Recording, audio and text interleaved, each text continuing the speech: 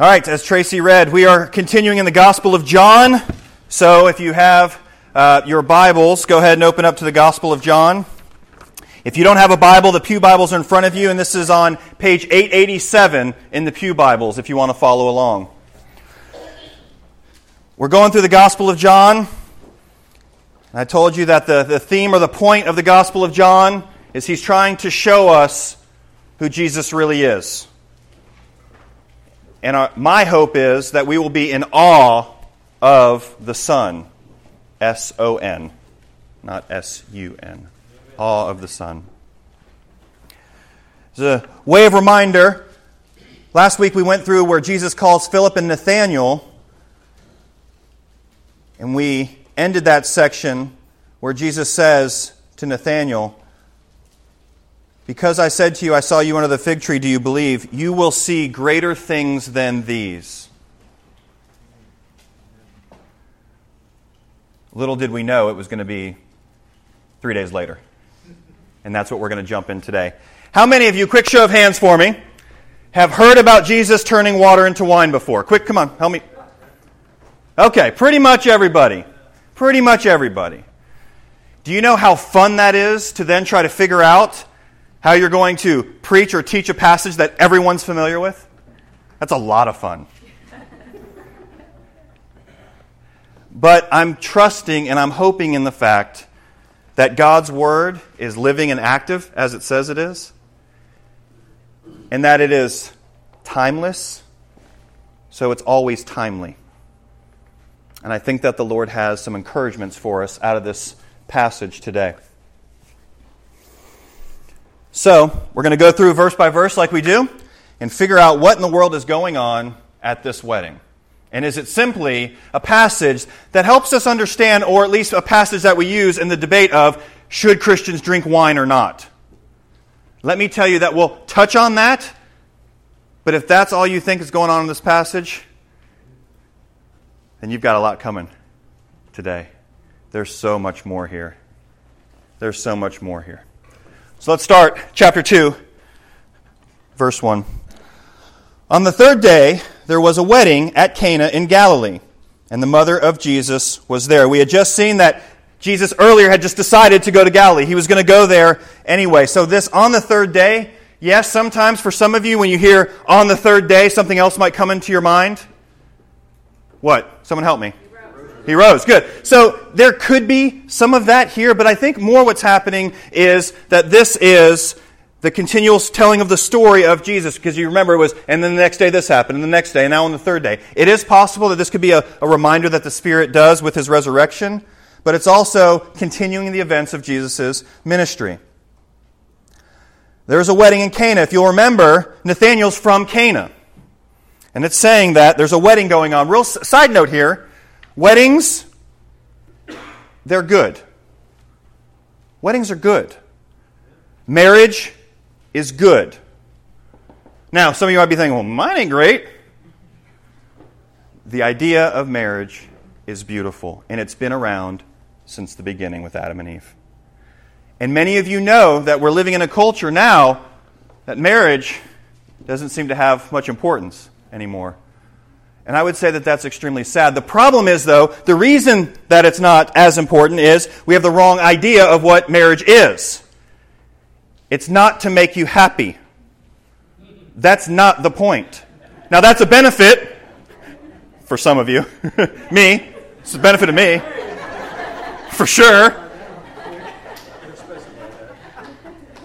But that's not the point of marriage. Yes, you can be fruitful and multiply and have children and fill the earth.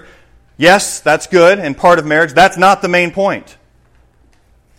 That's not the main point either. We've lost in our culture, as we've drifted further away from the Scriptures, of what marriage is supposed to be. Do you know that Paul says in Ephesians that it's actually in some mysterious way a picture of Jesus and His church? It's a picture of Jesus and His church. His bride.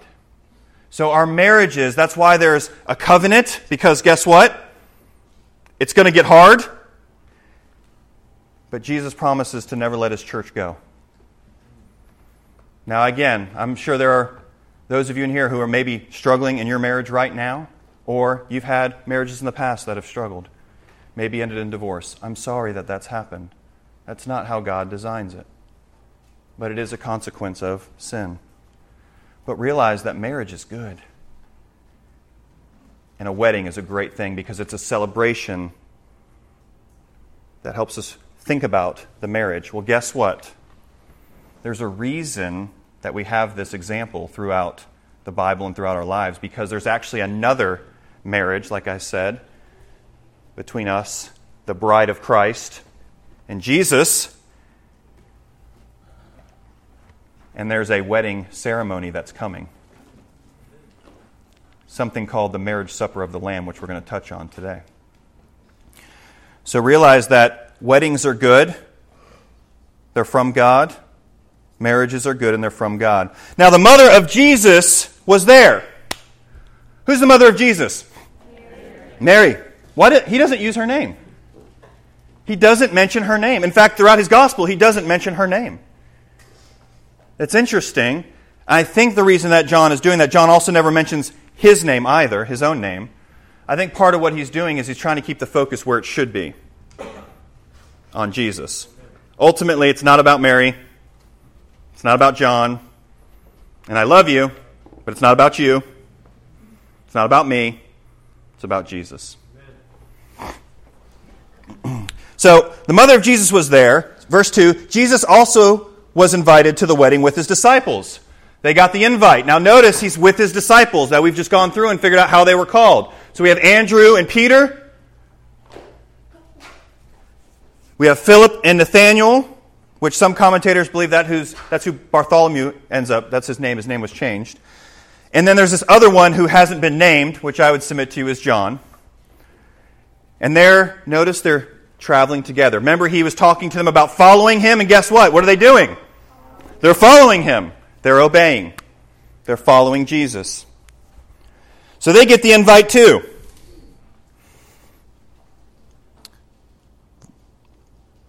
Verse 3. When the wine ran out, the mother of Jesus said to him, "They have no wine." Now, why is she even involved here?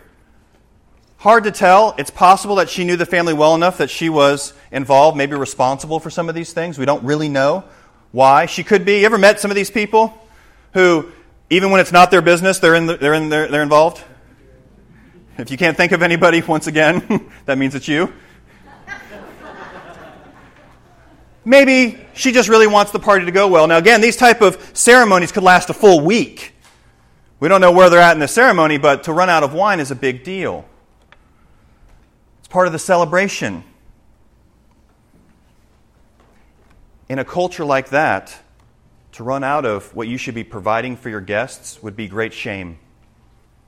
It would bring on great shame. That's part of why she's so concerned about this. So when the wine ran out, the mother of Jesus said to him, "They have no wine." In essence, I want you to picture here, there's no wine, so the party must be winding down. It's going to have to because there's no wine. Now, I'm not saying they're all getting drunk. That's not the point here. They're celebrating. The wine at that time, it's true, was not as strong as the alcohol we have today. But we're going to see in just a minute that apparently it had something to it. Okay? But again, that's not the point of the passage. This response is interesting. And Jesus said to her, "Woman, what does this have to do with me? My hour has not yet come." Now, I know some of you ladies, and I know that you have children, even adult children. If your adult child, if you came to them and said something to your adult child, and they said to you, "Woman, what's this have to do with me?" Like, I've tried that with Heather. She's not my mom, but still. "Hey, honey, the trash needs to go out." So this week I was like, "Ooh, how can I try this?" "Woman, what's that have to do with me?" She's like, "It has a lot to do with you. You want dinner tonight, or you're going to sleep on the couch." what's going on here? Jesus looks like he's disrespecting his mother, but what's part of the 10 Commandments, the 5th commandment? What's it talk about with your parents? Honor them. If we're not careful, we could start to see that he's not really honoring her here, is he? He's Jesus. There has to be another understanding here. Well, the first thing is this word woman, we do not have a great translation for it in English. We don't. Some would say it's not quite like, oh, mother dear. It's not there, okay? But it's also not woman. It's not there either. It's somewhere in between. Some commentators are like, maybe it's kind of like ma'am a little bit. Maybe years ago in America, maybe lady, perhaps, in a good way. Not like in New York in a cab. Hey, lady, pay me my money. Not like that. That's more the woman's side. It's something in between. But it is interesting that the word does create some distance from Jesus and his mom a bit. So he is intentionally doing that, but he's not disrespecting her at all. In fact, you know how we know? I love this about Scripture. You know when he uses it again? On the cross. When he's dying for our sins, for his mother's sins. And he says, woman, behold your son. And he's talking about John. He says to John, behold your mother. And what happens there is John takes care of Mary for the rest of her life. So it can't be a disrespectful term. Make sense? Okay? It's important where he says, my hour has not come, has yet come. This is something we're going to see throughout the Gospel of John.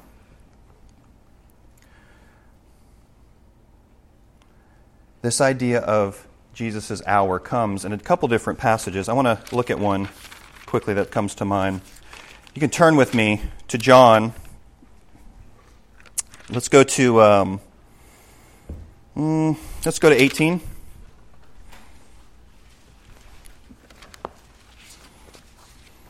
Bear with me for just a sec.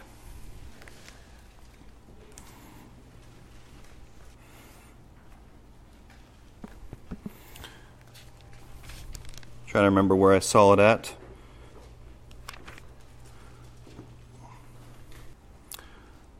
I'll look for it again and try to find it to you. But ultimately what he's explaining is he says that he's talking about his crucifixion. And what he says is that his hour had not come yet in talking about his crucifixion. What is it? Did somebody say it? 7:30. Yeah, that's okay. Thank you.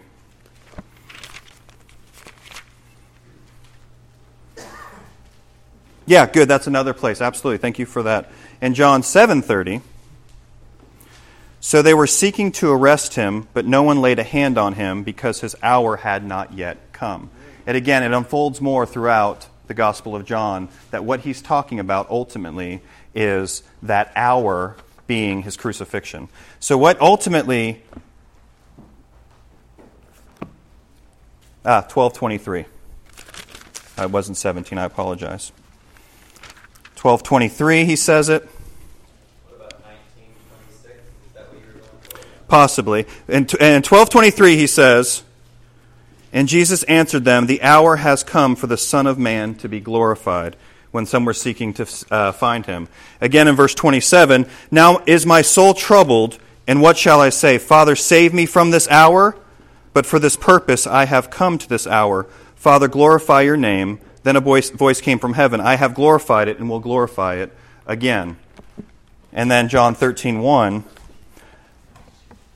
Now before the feast of the Passover, when Jesus knew that his hour had come to depart from this world to the Father, having loved his own who were in the world, he loved them to the end. So he knew his hour would come. So again, Ashton, I think, just mentioned another one in 7, in 12, and in 13 here. It's this continual idea that Jesus' hour was coming. So when he responds, go back over to John 2.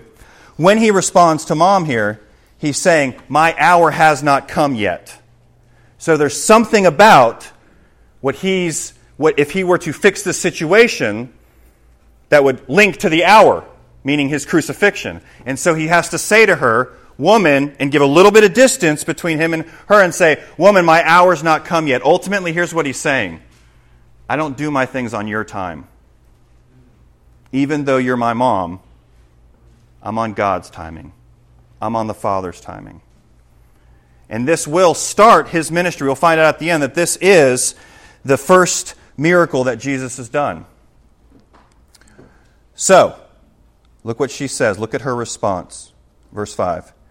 His mother said to the servants, do whatever he tells you. She didn't take no for an answer, did she? He says, hey, woman, what's this have to do with me? My hour's not come yet. Then she says, do whatever he tells you. What I think we see happening here is she went to him as her son, her firstborn son. There's this issue. Now again, Joseph may be dead by now, her husband. He's mentioned when Jesus is young at the temple, but then we never hear about him again. So if there was a problem that needed to be solved, she would go to her firstborn son. But also, she knows who Jesus is. She knows he's the Messiah. And that has some to play here. His mother said to the servants, do whatever he tells you. It seems like she moved from, do this because I'm your mama, perhaps, to faith in him that he's going to do what's right in his timing. So one encouragement that I have for us today that I think we can learn from Mary is do whatever he tells you. Right? There's this big situation. It's a party. The wine is running out. This is going to be shame on the family, shame on the bridegroom. This is going to be a problem. It's not going to go well if this happens. Do you have any situations in your life that aren't going well right now? Show of hands, please. Anyone? Has anyone something bad happening? A relationship perhaps with somebody else? Wife, husband, friend, distant cousin, sister, that there are issues going on? Perhaps you've got something else going on, a medical situation. Maybe the electric bills come and you're like, I don't know. Maybe you're struggling with drugs, alcohol, sexual immorality.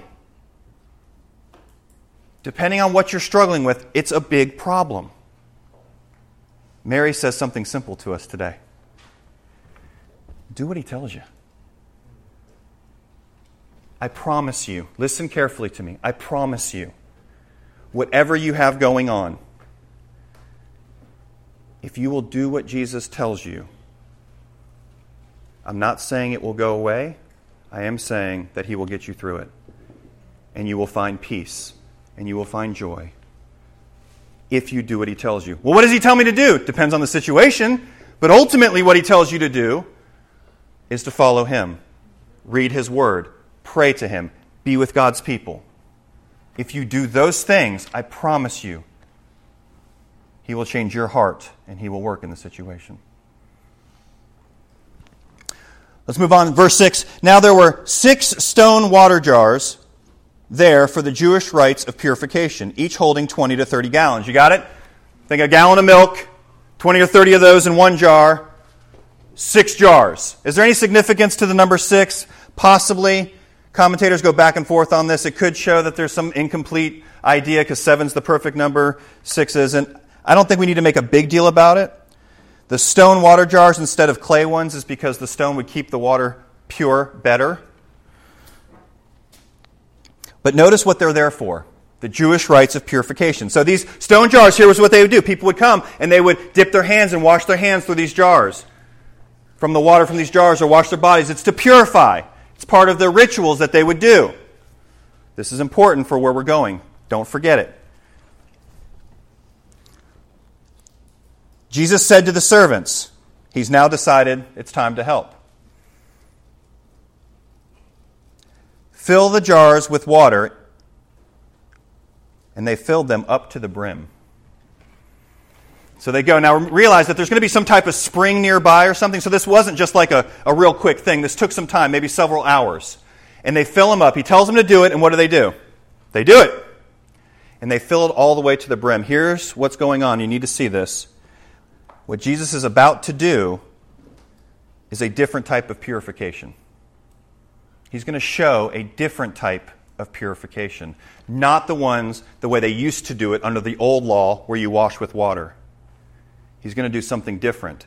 And what he's saying is, as you fill it, they go ahead and fill it all the way to the top because that's showing us that the purification Jesus brings is enough. It's full. You tracking with me so far? Okay. Here's what it is. This is, we're having to put on our thinking hats here. And he said to them, this is what Jesus says, now draw some out and take it to the master of the feast. So they took it. He's telling them to do it. They're doing it. Just like Mary said, do whatever he says. They're doing it. So he takes it to the master of the feast. Who's the master of the feast? Kind of like the MC, maybe. Master of ceremonies. He's the guy that's over all this, orchestrating everything for this wedding. And takes it to them. They take it to him. When the master of the feast tasted the water now become wine. Sometime between it filling up with water, they take it, and sometime getting over there, it turns into wine. They take it to him. The master of the feast tasted the water now become wine, and they did not know where it came from, though the servants who had drawn the water knew. Then the master of the feast called the bridegroom. So now he's calling somebody else. Now you have wine. We don't even know if they knew they were out of wine, or only Mary knew this. They bring the wine over, or the water that turned into wine. He tastes it. Ooh, bridegroom, come over here. Why wine? Come on, we've heard this story a million times. Think about it for a second. Why wine? Why is Jesus doing this miracle? Hopefully for some of you, you'll remember every month as we take the Lord's Supper, and we don't use wine. Maybe we should. We use the fruit of the vine. And it's talking about the cup. And he says that this is his blood that's been poured out for us, for the forgiveness of our sins, part of the new covenant. So wine, there's two things I want you to have in mind. This is the first one, that the fact that it's wine shows maybe that this is linked to Jesus' blood. Okay? You tracking? First thing there? Okay. Now look. And he said to him, everyone serves the good wine first, and when the people have drunk freely, then the poor wine. Okay, that right there gives us insight that there's some alcohol to this, just so you know. Okay, that shows us that there is some here. Now, again, I will say this on a side note. That's not the point of the text, but alcohol in itself is not a sin. However, if you are breaking the law by drinking it, that's a sin. Okay? If you are a stumbling block, Ashton read it just a little while ago. If a free thing that you can do causes somebody else to stumble, you don't do it. If you do it, it's a sin against them, a sin against Christ. And you cannot get drunk. Those three things. So there may be situations where you never drink because of those three things. Good, praise God. So the issue is not the wine itself. But as you can see here, they drink it, and he's going, whoa, usually you start off with the good stuff, then people don't really care that much. They're having a good time. They're not drunk. I'm not saying they're drunk, but they're having a good time. And then you bring in the other stuff. But you've done it the opposite. You've done something different here. But you've kept the good wine until now. You know why it's the good wine? Because Jesus made it. Because Jesus made it. Now here's what I want you to catch. Why is it wine? First, the connection to his blood. Because it's through his blood that we are purified. So there were the water jars before where they would work and wash and try to be purified.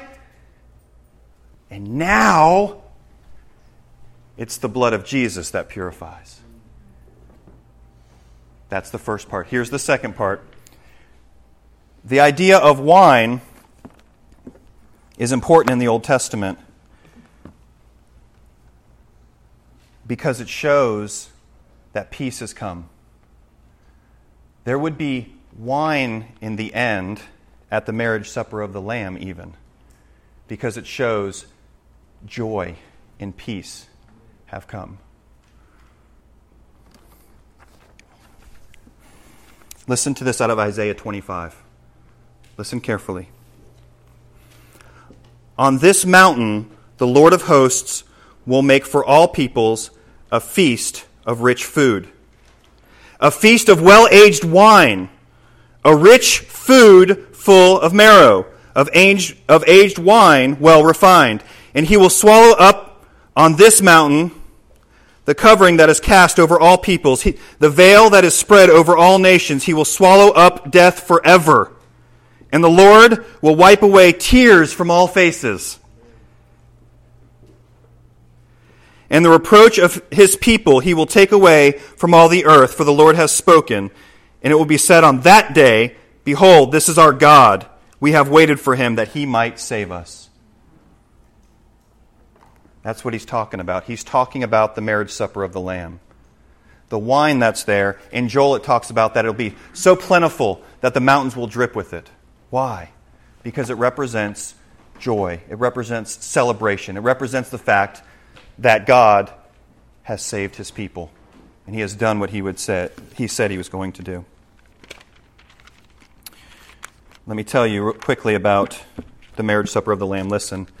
Out of Revelation 19, then I heard what seemed to be the voice of a great multitude, like a roar of many waters, and like the sound of mighty peals of thunder, crying out, Hallelujah, for the Lord our God, the Almighty reigns. Let us rejoice and exult and give him the glory. For the marriage of the Lamb has come, and his bride has made herself ready. It was granted her to clothe herself with fine linen, bright and pure, for the fine linen is the righteous deeds of the saints. That's the supper that's coming. So this marriage feast that's happening, where he turns the water into wine, what he's doing ultimately is he is saying, look, this marriage, this wedding, this celebration is pointing to the great wedding between us and Jesus, the great marriage and the marriage supper of the Lamb. And so when he turns the water into wine, he's showing us, one, that he's going to offer a purification that is greater than anything we've ever seen. You will be cleansed. You will be purified. And he's saying there will be rejoicing and peace for all of eternity. That's why he turns water into wine. Let's finish up the passage.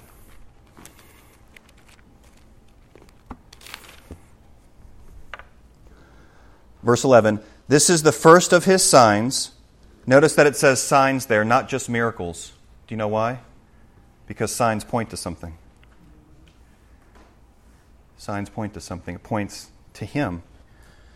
That Jesus did at Cana in Galilee and manifested his glory, and his disciples believed in him. Do you notice not everybody there believes in him? Not everybody. In fact, most of the people there don't even know what happened. I told you that it would have been a great shame if they would have run out of wine. What's interesting about Jesus' purification, his death in our place for our sins, is he takes away our guilt and he purifies us. He makes us holy. But the other thing he does is he takes away our shame too. There are people all around us who do not know that they don't have to live in shame. They don't even know that he's died for their shame.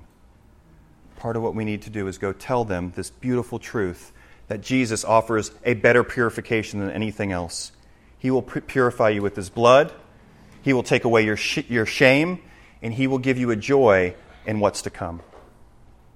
If you're not a Christian here today and you've never believed that, the encouragement today is please, please believe so you will be at the marriage supper of the Lamb with us. If you are a believer, a couple encouragements for you today. Do whatever he tells you. Do whatever he tells you. Rejoice in the fact that you have been purified. Don't live with shame. Do you know what shame is? The idea, let's say Caleb's playing outside. And I told him, don't go outside, don't get dirty. And Caleb goes outside and he gets dirty. And he has his clothes stained. And he comes in and he says, Dad, I disobeyed you, I'm sorry. And I say, okay, I forgive you. I've forgiven him. But if he doesn't go and change his clothes, every time he walks around, it's going to beat him up more and more that he disobeyed me, and it's going to make him sad all the time. Because he's going to constantly see the stains. Shame are the stains. Shame is the stains that are on his clothes. So what he needs to do is go and take off those clothes and wash them in the blood of the Lamb so they would be white. You are not... See, guilt means I did something wrong. Shame means I'm wrong. And yes, we all were, but what we need to rejoice in is, in Jesus, we're not anymore. He scorned the shame. He said, shame, you've got no authority here. I've forgiven them completely, and I've removed it. So as a believer, live as one who knows that you do not have shame. Jesus has taken that too. And make sure you rejoice in the coming marriage supper of the Lamb. Let's pray together.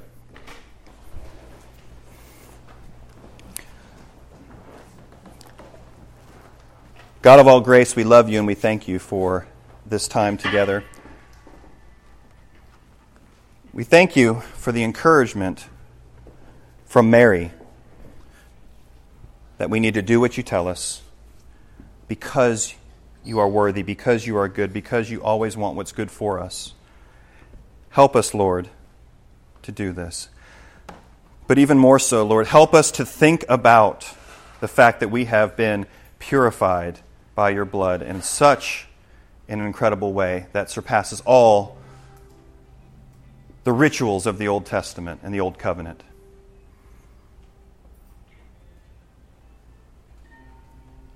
Lord, help us to rejoice in the fact that a day is coming where there will be nothing but celebration forever. And all these issues will be gone. This life is such a vapor. Help us to remember that. Help us to remind one another of this.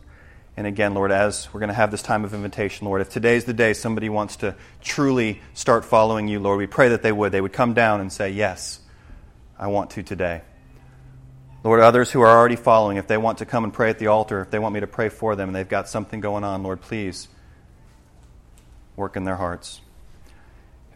Those that want to join our faith family, become members of one another, and walk, as Ashton said before, through this life and community. Lord, we pray that they would come forward.